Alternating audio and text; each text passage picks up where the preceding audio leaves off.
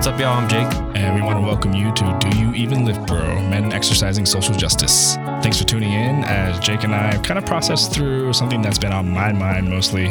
Jake, actually, you have no idea what I'm about to say, so this should be super exciting. How you feeling?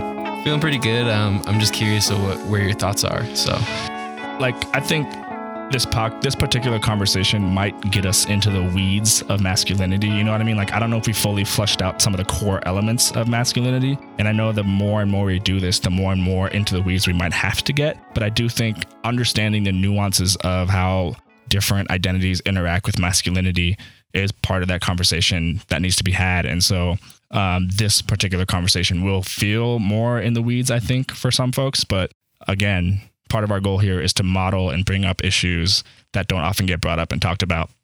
So we're going to jump into it and I'm going to try my best to explain what's been on my mind.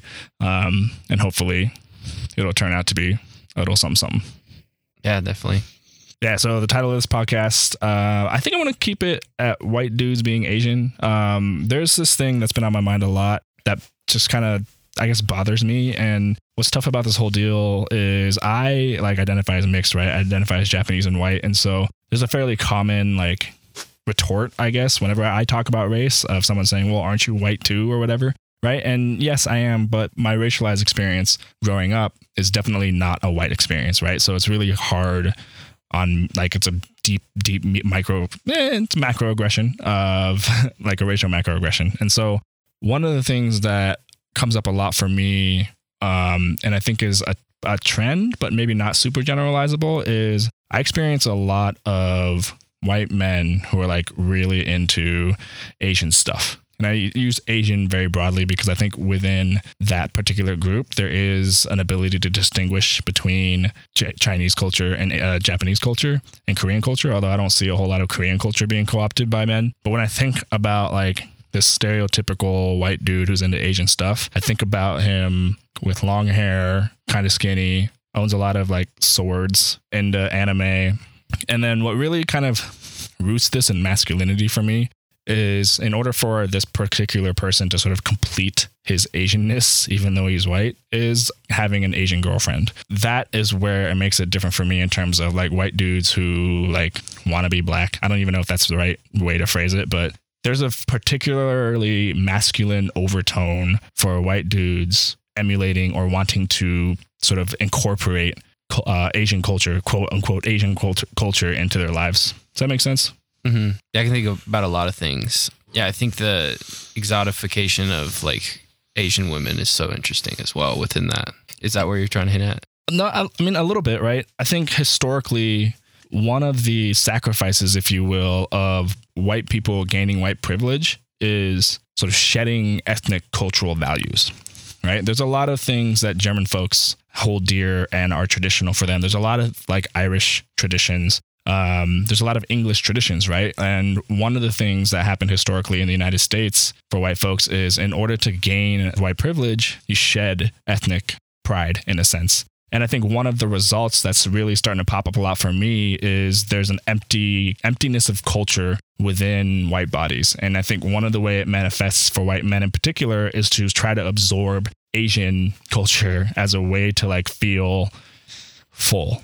I also see, I follow Lupe Fiasco on Facebook. He posts a lot of videos of him in a quote unquote traditional samurai garb and kind of practicing with his sword. And I understand the discipline and the fun and it's almost mindfulness for him potentially. I don't know, but it's different for me between black men and white men who do it. Cause I don't know. It's just, there's just a different stratification of power in that. And I think for white men, it's another example of, and the reason why I said at the beginning, when I visualize this person who's kind of trying to absorb Asian culture, there's a skinnier dude or a dude with long hair, not your traditionally hypermasculine man. And I feel absorbing at least the pretty hypermasculine aspects of Asian culture is a way to make up for that missing component of masculinity that they feel like they might have. This is just completely theory and conjecture, but it's been on my mind a lot about how there's a lot of really gross masculine overtones of white men trying to be Asian in a sense. Yeah. Something that kind of came up to me was cultural vacancy. Say more. 'Cause I feel like thinking about it, like especially white men in this context, like can basically put on this hat. Like culture is like a hat or like a piece of clothing that they can just take off at the end of the day. Whereas like Asian men, that's their culture. Like that's their thing. Whiteness kind of manifests to where culture is this thing that can just be temporary. Like, I was into Asian culture for like a year and then now I'm into Native American culture. Like, okay. And how I feel like, I guess this like thing of like sense of belonging with whiteness is so fascinating because I guess the way I think about it is that the power that we have as white people kind of deletes this sense of like cultural belonging that we feel like we need to have. If this is making any sense, because we feel like we are not as unique as like quote unquote unique as like people that have actually unique culture and nice like things that are not ingrained in white supremacy. Good, right? And like whiteness, I think in the United States is defined way more by what it's not than it is for what it is. Yeah. And then when white culture manifests itself, it's really hard to distance white culture in the United States from white supremacy and oppression and just a brutalization of people of color as a whole. And so when I think about Charlottesville and how it was mostly men who were there, right? That is a manifestation of white culture for me, a sense of insecurity, a sense of needing to take things back, like whatever that means, a sense of entitlement and ownership to stuff that doesn't even make sense. Those parameters were set by white people, our ancestors as Americans. And so this really unfortunate emptiness, I think a lot of white people might feel in a cultural sense. I think men could also feel in maybe not a gender sense, but the culture of men can also be really empty and lonely. But the reason why I sort of started with this entire concept of white men being Asian, I think all of that really comes together. And for some dudes, it's just, that's an area where they somehow feel like they belong, or it's just gross. Like I hate it. And I understand that part of it is a manifestation of a lot of culture being ripped away from white folks, but the damage that it does to the perspective and the ideas and thoughts around Asian American culture is pervasive. And I can think of a lot of ways where it intrudes on a sense of Asian American community for me, like growing up and being an undergrad and going to the Asian Pacific American Student Services and or Cultural Center. It's almost exclusively white dudes that hang out in there. Like if there aren't Asian identified people, or if there are non-Asian American identified people in the space, it's usually white dudes. And it always disrupted for me the sense of home and belonging that I felt that space represented. And I think that's mostly because the men that were in there didn't go in with a sense of honoring the fact that they're in someone else's space, because they already believed that space was theirs. And I don't go to the Black African American Cultural Center space very often, or a Centro space very often. But I don't believe that there's just a bunch of white people hanging out in those spaces. And I think it's very significant that APAC, the Asian Pacific American Cultural Center, is where white people hang out or feel most comfortable hanging out. The reason why I thought this particular conversation fit in with Do You Even Lift, Bro, is it's really brought home for me that in order for white men to really complete their Asianness, I almost always see those dudes who are like kneeling and meditating under their swords that they bought from some website. Yeah, or a flea market. Or a flea market, or they went to Chinatown that one time. I feel like in order for them to be complete or whatever, they almost exclusively seek out and date Asian women. And then that's why whenever we do presentations around sexual assault and stuff, or I don't know if that's why, but the exception that Asian women are sexually assaulted, not from other Asian men, but from white men. I think part of this cultural appropriation that white men do is integral to that particular conversation. And I don't know if that conversation has been fully, like, has been allowed space to happen, you know? Mm-hmm. So anyway.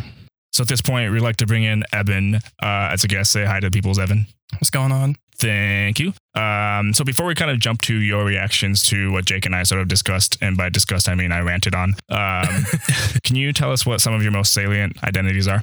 Yeah, for sure. I identify as a white male, straight, use male pronouns, very cut of the mill, to be honest with you. Yeah, Gotcha. Thank you. of course. And so the reason why I invited Eben onto this particular topic for this particular podcast is I teach a class called Ethnicity in Film, the Asian American Experience. And I'm been more or less impressed by Eben's responses and reactions to some of the topics that we talk about in the class. And so as a white dude or someone that I perceive to be a white dude and just recently identified himself that way. So go me.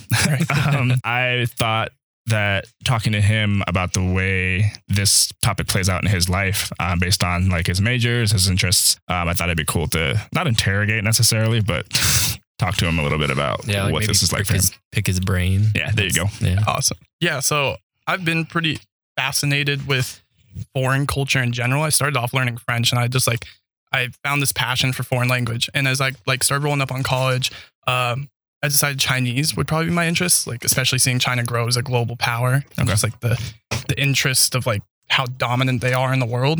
So I started off with this learning Chinese last year when I came to college, and it kind of took me over. I went to China once my senior year of high school and went and studied at Hunan University in China this summer through a program, which was awesome, by the way. But yeah, so this I've grown into like this deep learning, like language, culture, and all. So what are some of your thoughts on the discussion that we had? Yeah, for sure. I thought it's an interesting topic, and it's something that I don't think is probably talked about enough, particularly with Asian American identity. I think we see a lot of this kind of white appropriation of African American identity in America. We see that a lot because I think, of course, like what you said, white people, what I thought was most interesting is like they get to take culture and put it on like an accessory. And I thought that was super dope what you said about that. And I think people do that all the time. And particularly, you see a lot of examples with white people doing it to African American men all the time. Like the N-word comes to mind, right? Of course, unsettlingly. Like hip hop music, just like the way they dress, and like a lot of people are taking, like white people are using their power because they think it's cool, and they get to pick and choose where they're like stealing at, and that's like it's totally backwards. Right? So I have this analogy. It's like a friend tells you they really like your shoes. They're like, oh, I think they match your shirt. I love the outfit. You see them the next day just walking around, right? And they're wearing the 100% exact same outfit. Like they went out and bought the same shoes, the same shirt, the same jeans. Now you'd be like totally creeped out and bewildered. Like no matter how good of a friend, you'd be like, dude, what the are you doing? And this is happening like every day, except for it's with culture. And like something generally like people of color value far more than fashion, right? Like culture should be held to a higher standard, but it's happening. And when somebody takes it, like namely white people with power, it's like terrible. Like you modify this analogy, your friend admires your outfit and never wears it. You feel complimented and more likely to wear it again, right? Like you're not creeped out because they didn't show up wearing it, but you're like, oh, sweet, they think that piece is dope. I'm going to wear that again next week. And like, that's what white people need to do with culture. You shouldn't just be like taking it and putting it on. You need to like come from a point of appreciation and interest. It's about education, right? I think that's where that conversation of flattery versus appropriation comes in. I think that's a good analogy that I can. And also like white men can take it off at the end of the day. Right. Just like clothes. Like clothes are perfect. It's kind of rudimentary, but it's a good analogy. But like people of color, it's like literally their life. Like they don't get to take shit off at all, anything off. Exactly. So do you think then there is some level of difference of white dudes in particular emulating black culture or appropriating black culture versus Asian American culture? Because I have a hard time with that. Could you say that again? Yeah. So I think there's a bit of a fundamental difference from the way that I see white men appropriate or take in or emulate Asian American culture, or Asian culture maybe is more specific, opposed to the way they emulate and or use Black and African American culture. And that difference to me is rooted in masculinity, but I'm not totally convinced that I'm right. So I just wanted to ask you, like, do you see a difference in there? Right. And there's definitely a difference.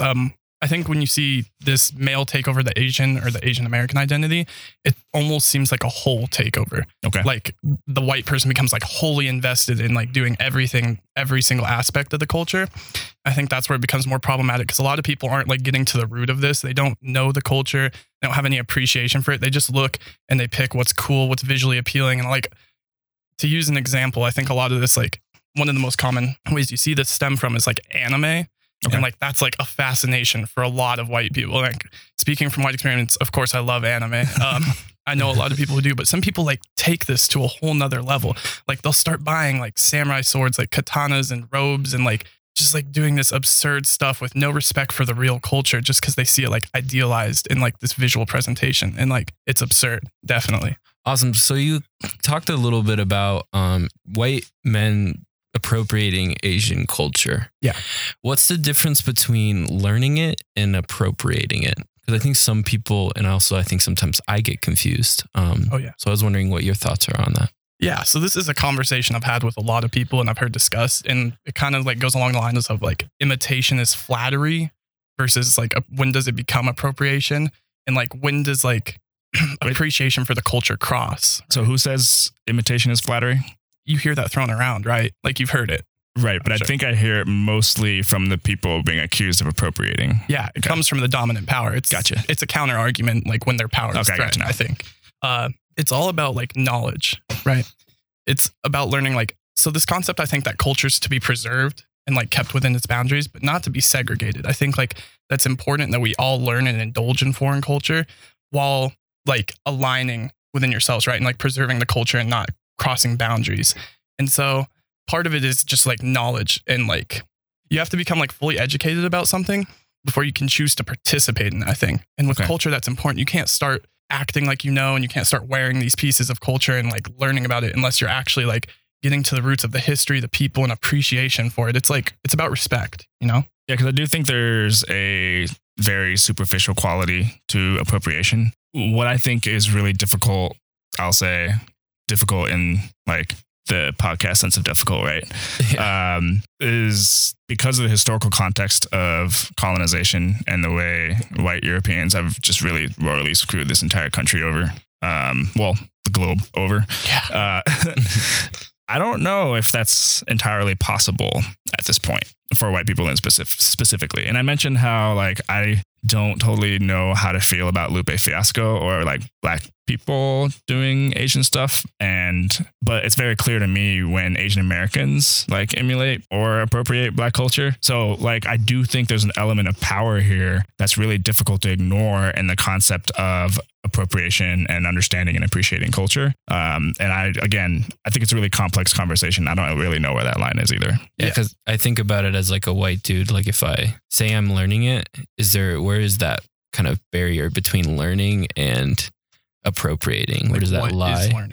Yeah. So like if I have the opportunity to go learn it as a white man and like have also the other needs of accessibility towards it, then where is their power there? Mhm. So I'm thinking like if I had the opportunity to go to an Asian country and learn their customs, their rituals, the way they basically live, then where is their power of me having that knowledge? It's something I've begun to like struggle with as I learn more about cultural studies and ethnic studies. And it's something I think about all the time, that white people have come from this like place of colonialism typically and power. And like, that's something we have to understand is real and has existed, and that we've always been the dominant power, particularly all over the world, but like places like Africa and Asia, of course. I think learning to come to terms with that power and understanding how you use it is important, because I'm fully aware I have that power, but I'm becoming more aware. And that's why I try to continue my higher level education, is to like know when I'm using it and how I should not be using it. Yeah, I think it's a really good point, because I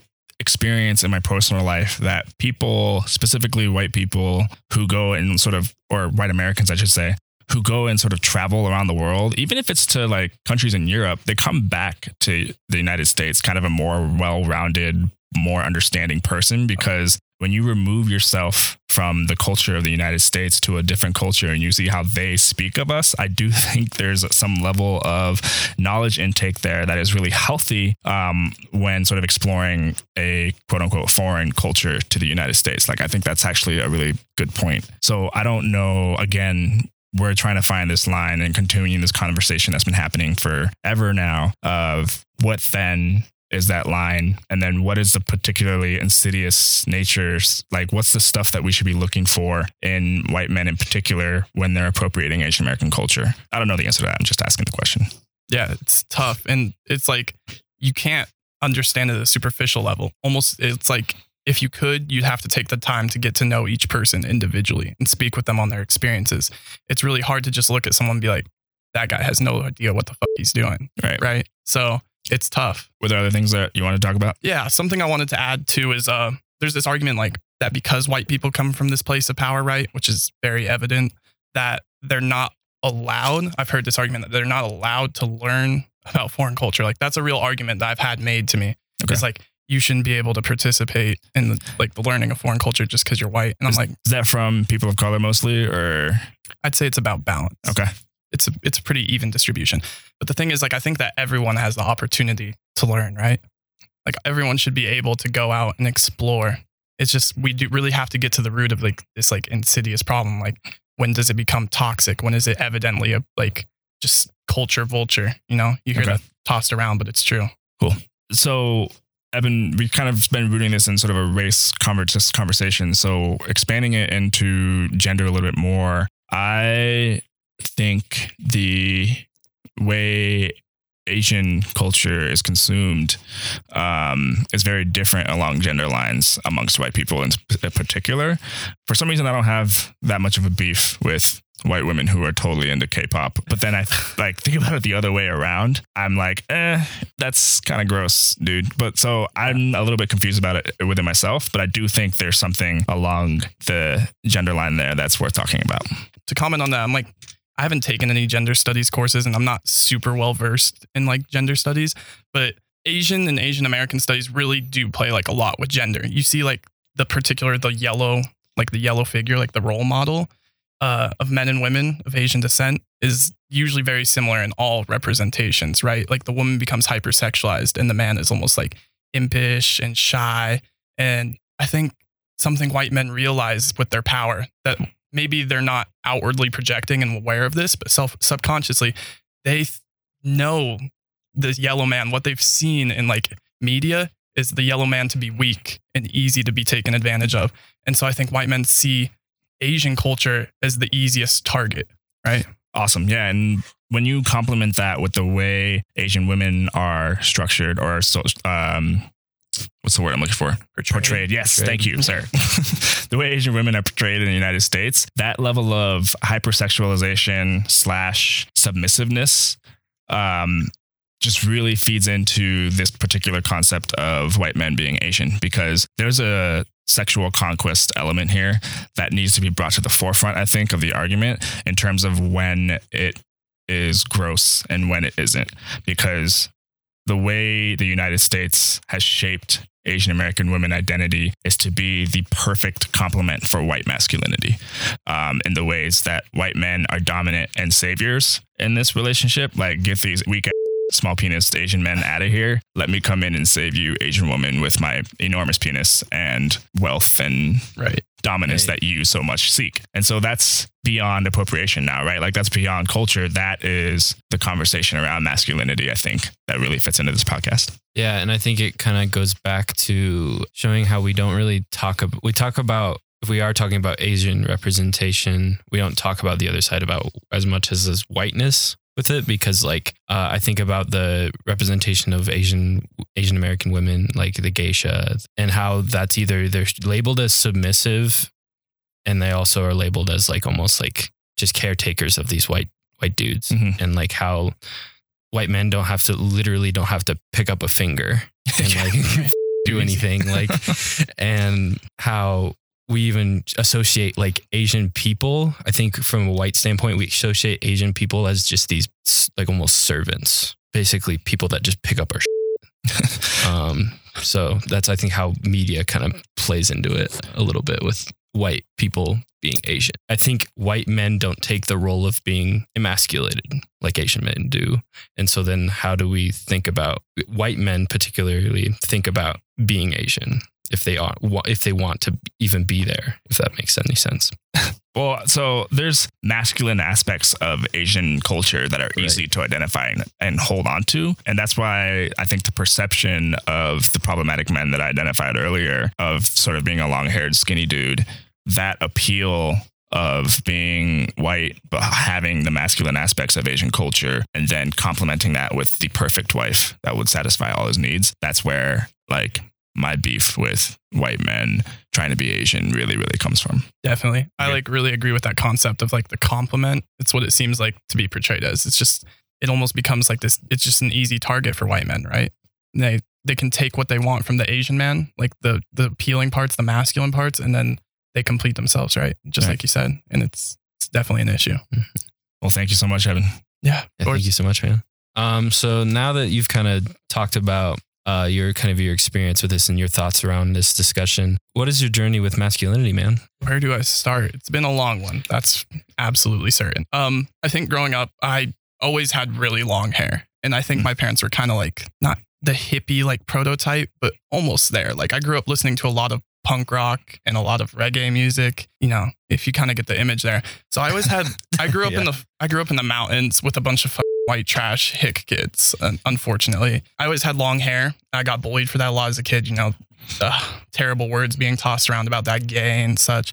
I never really let it bother me because I didn't struggle with my sexual identity, I don't think, as a young child, like elementary school age, but it still got to me because I dyed my hair like 8 different colors by the time I'd hit 5th grade.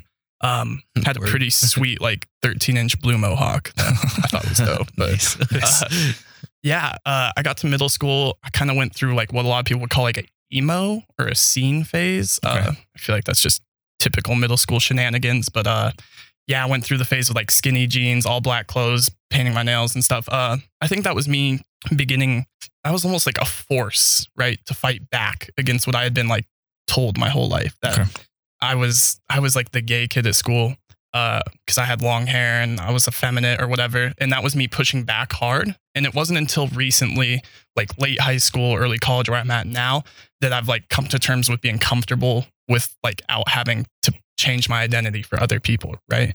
And I think my long hair is definitely part of my identity. It's something that people notice right away and something that people make comments on regarding masculinity. I don't think it particularly has anything to do with me besides the fact that I just think I look good with it.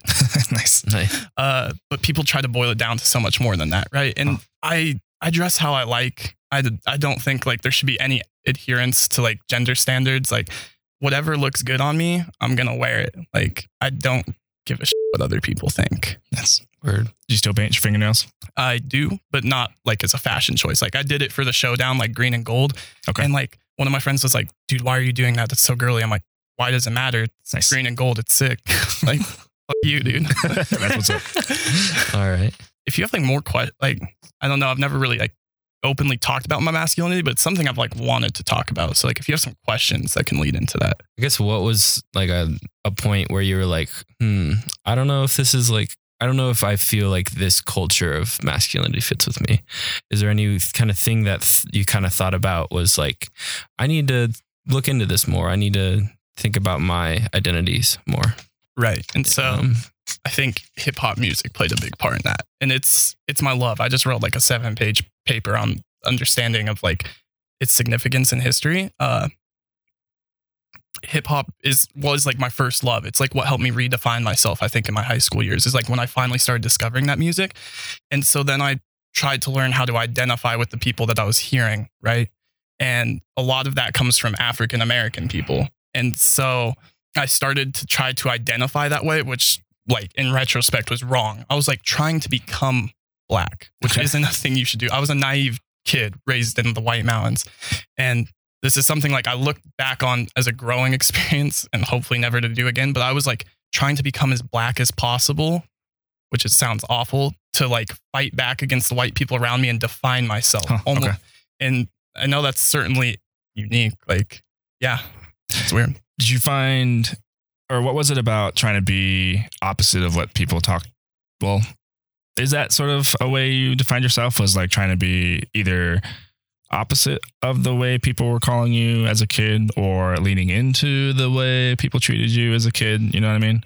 Or was punk / scene goth, or not goth, but emo? Gotcha. Was that like outside of the whole, you're either this or that construct that appealed to you? You know what I mean? Yeah, I think maybe that phase was maybe just like a normal phase because like a lot of people I knew at the time went through that. I think the hip hop and particularly black phase though was a fight back. I was really just trying to define myself as the opposite. I wanted to, like, I went to a small high school. I wanted to stand out, and that came to me as part of the way. And I never got criticized for it Huh. And that's something I had to like educate myself on. And I've had to criticize myself over time for that and ditch that because Okay. no one else would for me because I went to like a small mountain white high school. So For sure. Wait, so you were made fun of for long hair and being a punk, yes. but not for taking on a more hypermasculine exterior of blackness. Yes. Fascinating. Yeah. It's truly absurd. Okay. Yes, it is. I don't know where those people found themselves besides just like paint the picture of like the camo wearing gun shoe and like Okay. very generic white male. Uh-huh. That's what they were. And as a kid, long hair wasn't cool. It was quote unquote gay. And then I don't understand why they didn't have a beef to take with that hyper masculinity that I took on. But yeah. It's more acceptable. Yeah.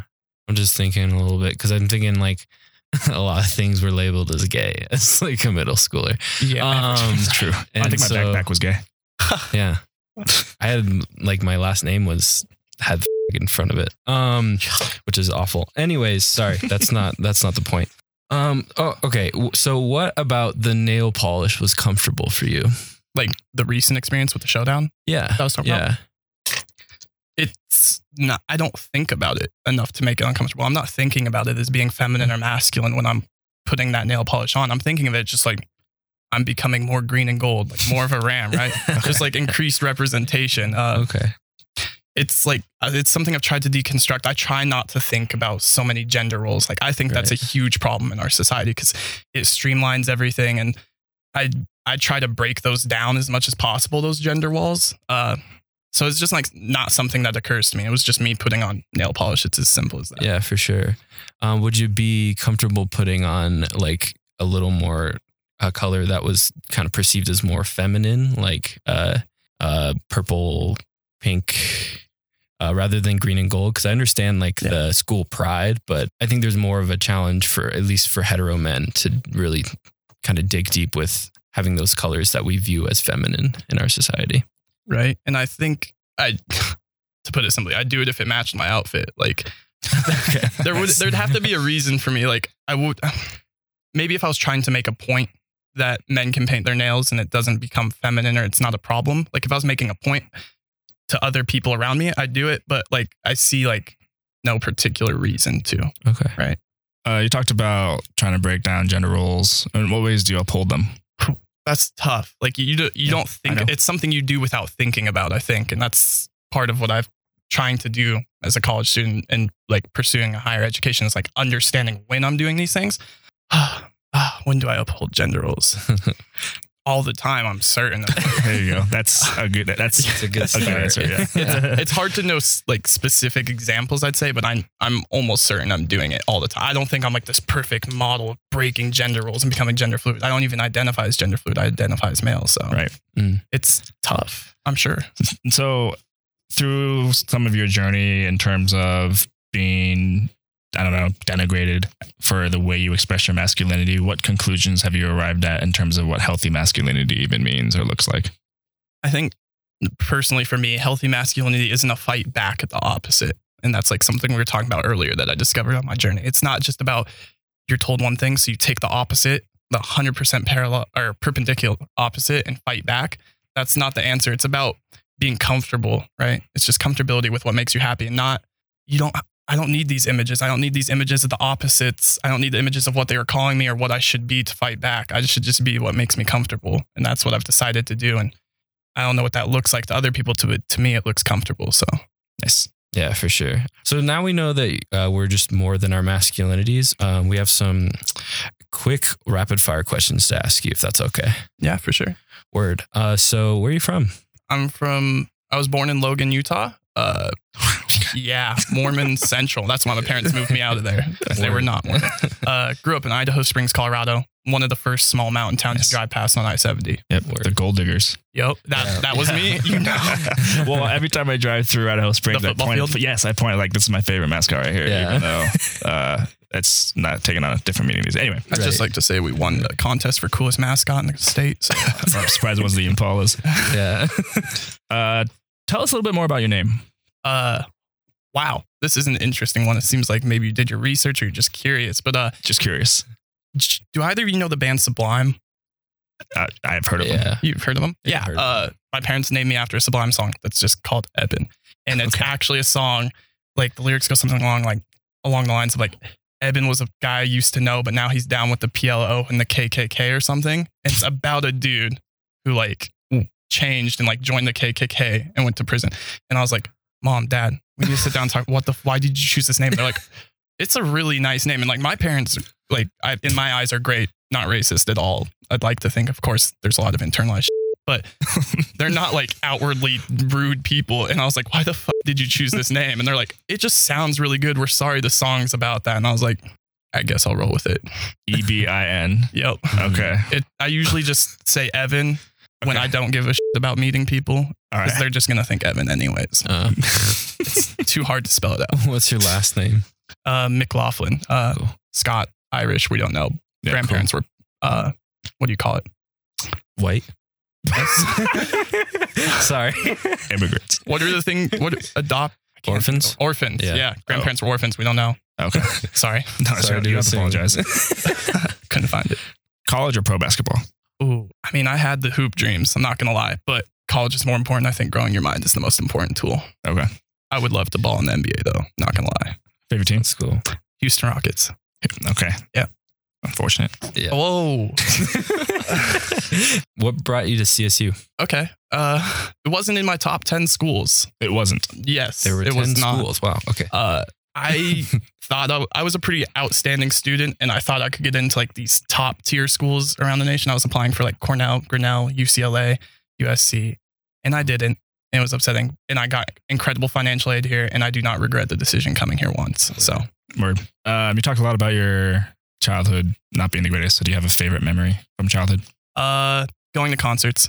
Okay. I've been to like 80 something. My parents brought me to them all the time as a kid. Probably like being at Red Rocks, like the first time I can remember it being like 4 and just like jamming. And I took a Wow. nap under the seats and Okay. I thought that 'Cause you was got sweet. Yeah. So what concert do you absolutely have to go to if it's in the area? There's a lot. I love music. Okay. One of my favorite performers is Denzel Curry.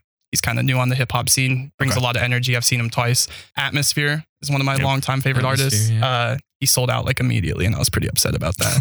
Yeah, those two come to mind. I love Sweet. a lot of music. Word. So if you were to have one skill or talent, what would it be that you don't have already? To learn all languages. Nice. I thought that through. Mm-hmm. Just like to be able to go anywhere and communicate with anyone without boundary was like something that's super awesome to me. Just be like C-3PO. Okay. Right? A robot. Okay. Good reference. Yeah. Cool. Thank you for being here, man. Appreciate for it. having me. Evan, thanks so much for joining us, man. So that'll do it for this episode of Do You Even Lift, Bro? If you have any feedback, thoughts, comments, questions, or want to be interviewed for a podcast, please email wgac@colostate.edu. That's wgac@colostate.edu. Huge shout out to our partnership with the Women and Gender Advocacy Center and KCSU here at Colorado State University for allowing this podcast to actually happen. We really appreciate it and we're thankful. For more content about masculinities, check out meninthemovement.blogspot.com. And for more information about the WGAC, go to wgac.colostate.edu. For more KCSU content, go to kcsufm.com. Music production by Xavier Hadley, aka Zavly. Check him out at soundcloud.com/Xavier Hadley. That's XAVIERHADLEY. Deuces. Peace.